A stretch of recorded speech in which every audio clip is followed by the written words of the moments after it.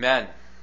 If you would turn with me in the Heidelberg Catechism, we're going to look at two question and answers that are a little bit distant from each other as we take a 1 week break from working through Ezekiel, and then 2 weeks as we'll have a student here next Sunday after classes. So in the Forms and Prayers, the smaller Forms and Prayers book, let's start at page 222. And we'll read question and answer 54 together from page 222, and then we'll jump over to question 123. But we begin with question and answer 54, page 222 in the smaller Forms and Prayers. I will read the question. Let's together say the answer. What do you believe concerning the Holy Catholic Church? I believe that the Son of God, through His Spirit and Word, out of the entire human race, from the beginning of the world to its end, gathers, protects, and preserves for Himself a community chosen for eternal life and united in true faith, and of this community I am and always will be a living member. And then let's turn over to page 255 and question and answer 123. So we move from a line in the Apostles' Creed to a line in the Lord's Prayer. And I'll read the question. Let's together say the answer to 123. What does the second petition of the Lord's Prayer mean? Your kingdom come means rule us by your word and spirit in such a way that more and more we submit to you. Preserve and increase your church. Destroy the devil's work. Destroy every force which revolts against you and every conspiracy against your holy word. Do all this until your kingdom fully comes, when you will be all in all. That is the confession we hold in common. Let's turn now to the Holy Word of God. Now, the people of God in the Old Testament, as you're turning to Judges 3, I'll make a couple of comments. The people of God in the Old Testament were both God's church, God's holy community, and God's nation, God's army. And so if we think about the language of the coming of God's kingdom and destroying the forces of evil and the various ways in which God does that, we might say that was more visible in the Old Testament covenant, in the Old Testament era, before the institution of the New Testament church.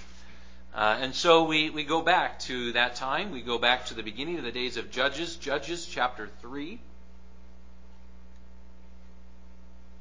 And we'll read verses 7 to 11 of Judges 3. Joshua, Judges, Ruth, page 257 in most of the blue ESV Bibles. Judges 3, beginning at verse 7.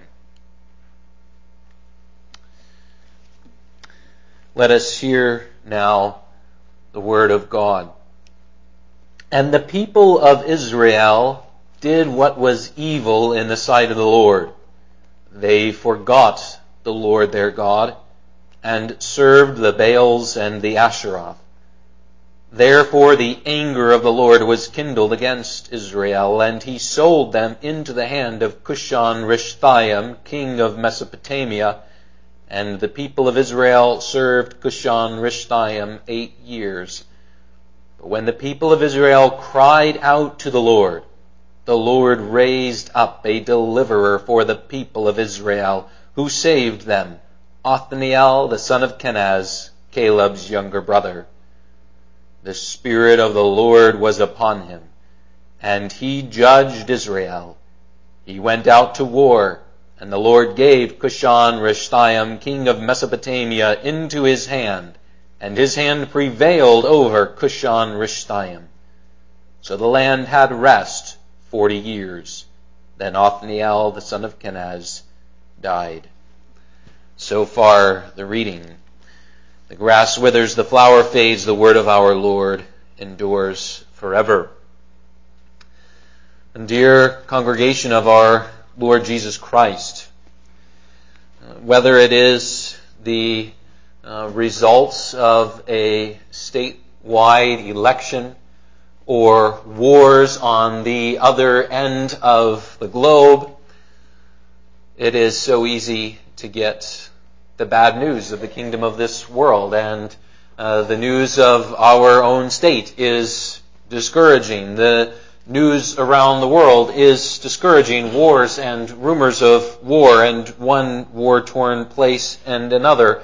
All of these are part of the distress of this fallen world.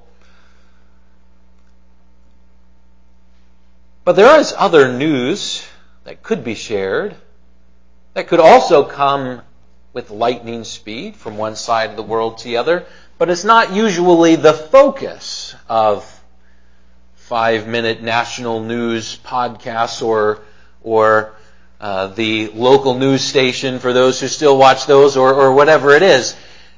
Usually good news is not the focus of the secular news teams of this world. The advancing of the gospel from one place to another.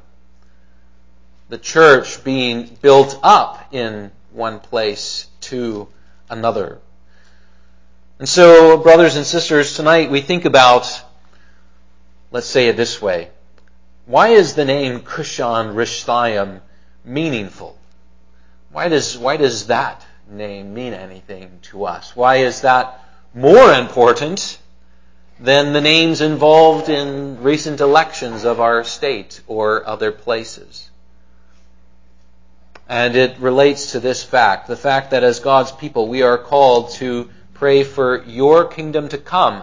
We are, let us say it this way, we are to have a focus upon the coming of God's kingdom in our thoughts and our prayers, which does not cover over the concerns of the kingdoms of this world, such that we would, put on our blinders and have no awareness of what is going on, but which does have precedence. It is to be the focus of our heart, of our mind, of our prayers, the kingdom of God over the matters of the kingdoms of this world.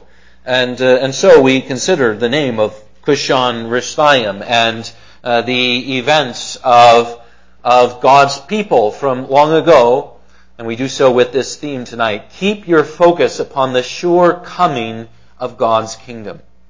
And here, for this generation of God's people long ago, we see that with Yahweh's chastening dominion, Yahweh's sustaining presence, and then briefly, we'll have a third brief point, Yahweh's ruling spirit.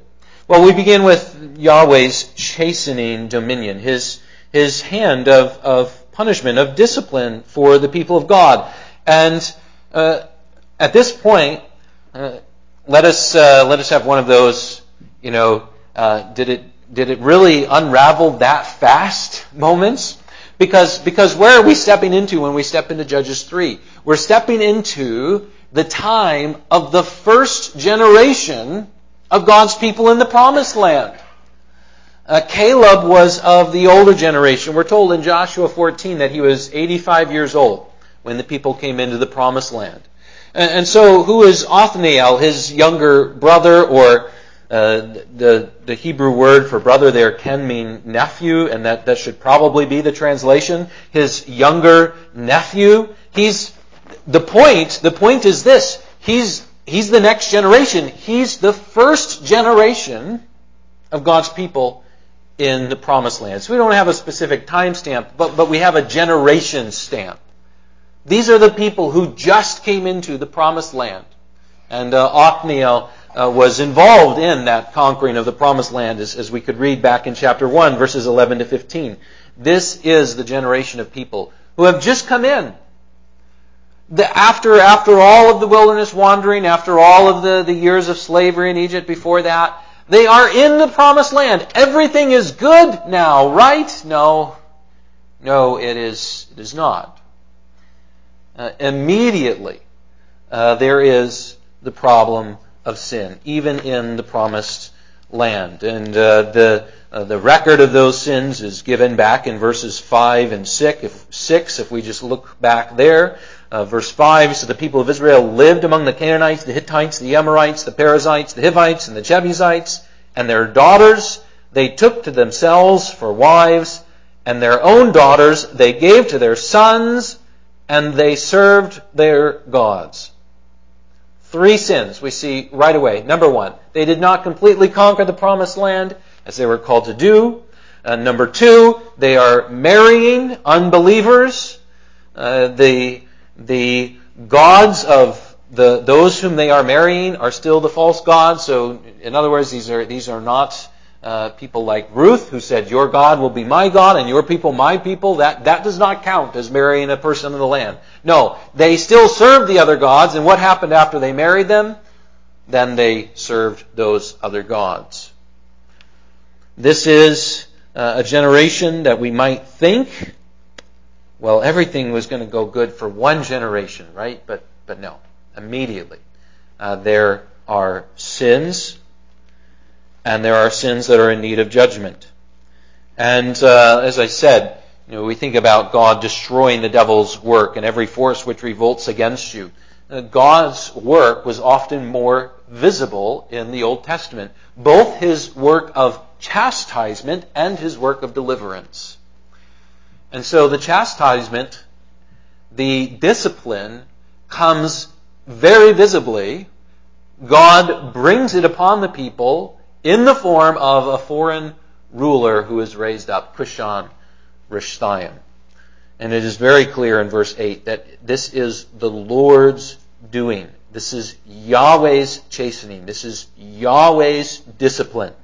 What is Yahweh? That is just, that's how you say the name for Lord in all caps from our text. And in the 5 verses of our text, we have that covenant name, Lord in all caps, Yahweh. We have it 7 times in 5 verses. It is very clear that Yahweh, the God of Israel, is the one at work in all of these things, including the bringing of the agent of discipline.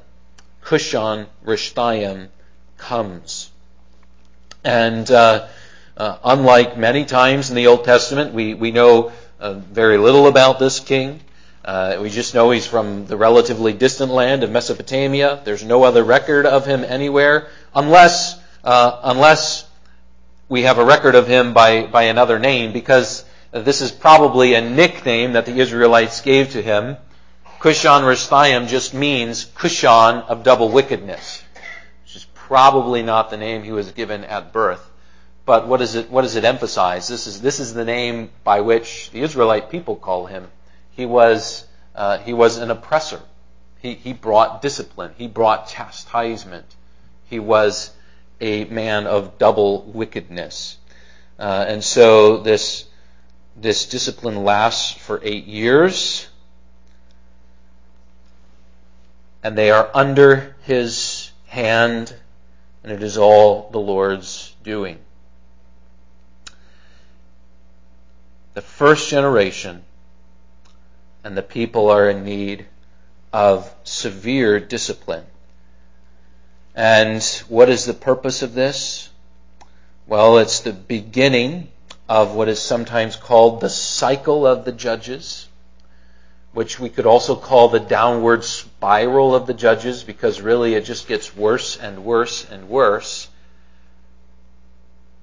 And the pattern is this, that God disciplines in order to make the people turn to him, in order to deliver them. And that's exactly what we see. And so Yahweh's discipline leads immediately into Yahweh's sustaining hand and sustaining presence. Just as it was clear that the Lord is the one who sold them in verse 8, so as we come to our second point and look at verse 9, it is now clear that God is the one who saves them. The turning point being the repentance of the people. But when the people of Israel cried out to the Lord raised up a deliverer for the people of Israel who saved them.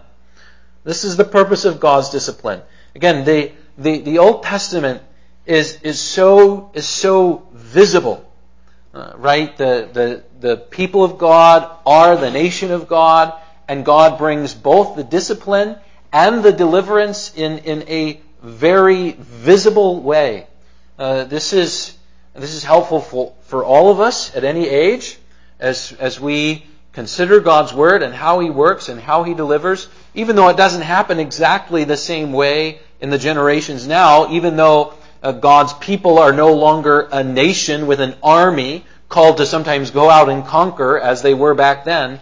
And the purpose of the judges, who could also just be called leaders, is detailed back in chapter 2. And just very shortly, the judges were not just people who sat there and gave judgments. That is part of what they did. And there's an example of that in Judges chapter 4. But the judges were military leaders. In fact, from the description of Judges 2, we might say that's the first thing they were called to do, together with proclaiming the name of God. So Judges 2 also says sometimes the people did not listen to the judges. So, we have this word judge, and we think of, judges and the elections of judges and those kinds of things, and we think of somebody sitting and giving judgments. That was only maybe the third part of the task of the judges of Israel. They were to speak about God, and they were to be military leaders. And this is God's servants. He raises them up very visibly, and He works by His people. And again, this is helpful for us at any age, but we might say it's even especially helpful for children who grow up in the church. Right? The clashes of kingdoms are not always visible to the eye in the same way today. And so as our children grow and are raised in the church, we teach them the stories of the generations of God's people. And it gives very young minds visible events to grab hold of. God disciplined His people. A foreign king marches in. They are under the rule of this double wickedness ruler for 8 years. That's a very visible thing. And then God visibly raises up His judge, His military leader, to deliver the people. All of this is God's work, and it was visible in the Old Testament in a way that it's not visible in the same way today. And this is helpful for all of us to grab hold of how God works and how God is in control of all things. But it's even especially helpful for those who are younger to grab hold of, to see visibly God working, God bringing discipline, God bringing salvation. Well, here it is. God He brings up Othniel, who, as a relative of Caleb, is a member of the tribe of Judah. And so, even in that way, the first judge, remember the book of Judges is sometimes called a cycle, but we can call it a downward spiral. The first judge is in that way a more obvious symbol of Christ than some of the judges who comes after him. Because who is Christ? Christ is the Lion of the tribe of Judah. Christ is the true Savior and leader from this tribe, the tribe of Judah, the tribe of David, the tribe of Caleb, the tribe of Othniel. They are all members of the same tribe.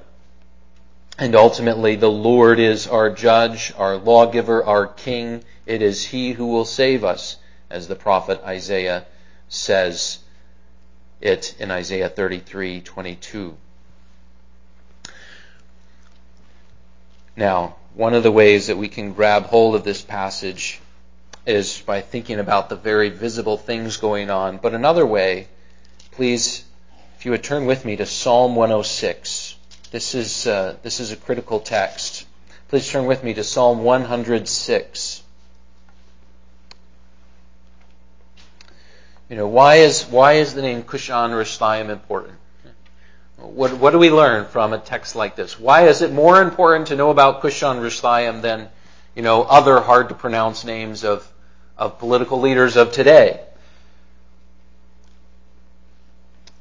Well, it is because, as the psalmist says it in Psalm 106, verse 4 to 6, "Remember me, O Lord, when you show favor to your people. Help me when you save them, that I may look upon the prosperity of your chosen ones, that I may rejoice in the gladness of your nation, that I may glory with your inheritance. Both we and our fathers have sinned. We have committed iniquity. We have done wickedness." Those are the verses that introduce the psalmist working through, from one generation to another, many of the ways that God has worked in and through His people through the Old Testament times. And it goes through Egypt, and it goes through the period of Judges. It works through the history of God's people. These are three key verses for us as we consider Judges or any of the Old Testament histories of God's people. I want you to see two things especially. When we see God's people quickly falling into sin, when we see the first generation going into the promised land falling into sin, when members of this church who have lived in this community for 50, 60, 70, 80 years see that a community that was never perfect has fallen into sin in a way that it was not in those sins in the same way in the past. When we see the gospel light lost quickly in one lifetime from one generation to another, and we see many falling into sins, the point is not to just point the finger and say, look, there's the sinful generation, there's the sinful people. The point is to bring it back upon ourselves. Both we and our fathers have sinned. In other words, the point is to say, sin is a problem. And we all need to face our own sins. We all need to confess our own sins. And it is going to happen from one generation to another. Even in the generations where you would hope and expect that you wouldn't see it. Like the first generation in the Promised Land. Psalm 106, verse 6. Look at all the ways that the people have needed deliverance and know that we all need deliverance. We are all sinners. But not only sinners in need of deliverance, but that God, from one generation to the next, gives deliverance. And that's verses 4 and 5, briefly summarized, isn't it? God didn't say, you're in the promised land, you have all these blessings, I brought you in through miraculous deliverance and military victory, and already you've gone away from me, and now I'm not going to save you. That's it. I have nothing more to do with my people. No. From one generation to another, God saves sinners. God doesn't say, the gospel light is growing dim in the United States. I'm going to forget my people there. No, God continues to deliver sinners who cry out to Him from one generation to the next. God's work is not done. God is always working to preserve and increase His church. That's our prayer. That's part of what we say when we pray, your kingdom come. And even though it's not as visible, Even though God doesn't raise up the Othniels with the swords in the same way that He did, He now calls us to go forth with the sword of His Word. Even though it's not visible in the same way, God is still accomplishing, preserving, protecting, increasing His people. He's still destroying the opposition from one generation to the next, and one generation to the next needs God's work, God's Word and Spirit upon us in such a way that we would repent, and that in repentance we would more and more submit. This is all language of question and answer 123, and it relates closely to language of question and answer 54 as well. This is what God does in His church to this day. By His Spirit and Word, He gathers, protects, preserves. And people of God, our third point is brief. But really we'll just say it this way. Look at that language of Spirit and Word in question and answer 54. Look at the language of Word and Spirit in question and answer 123. And know that it is the same Spirit, even though visibly what's going on looks quite a bit different. It's the same Spirit who was at work to effect these things. And so how was it that Othniel was a deliverer for God's people? A deliverer who anticipated the greater son of David in the tribe of Judah and the greater sure salvation won by Jesus Christ. How did he did it? He did it because the Spirit of the Lord was upon him. And that's the language of the text in the beginning of verse 10. The same ruling Spirit who brought deliverance in such visible and immediate ways in the Old Testament is the same Holy Spirit who brings salvation in, yes, not immediately visible in the sense of the sword, but immediately felt in the hearts of God's people. And immediately effective as that Spirit is the same Spirit who continues to come upon, the same Spirit by whom the church continues to be preserved and increased and strengthened and defended from one generation to the next. And so, brothers and sisters, we have many concerns of the kingdoms of this world, and we are not blind to them. But may question answer 123, like some of the other question and answers, not just be our profession, but also our prayer. And may the profession of our heart and the prayers of our lips and hearts, may they be focused on God's kingdom. From one generation to the next, God is preserving. God is saving, even as God is bringing discipline. It is His church. It is His work. It will be done until His kingdom fully comes, and God will be all and in all. Amen. Let us pray. Lord, our Lord, we thank You and praise You for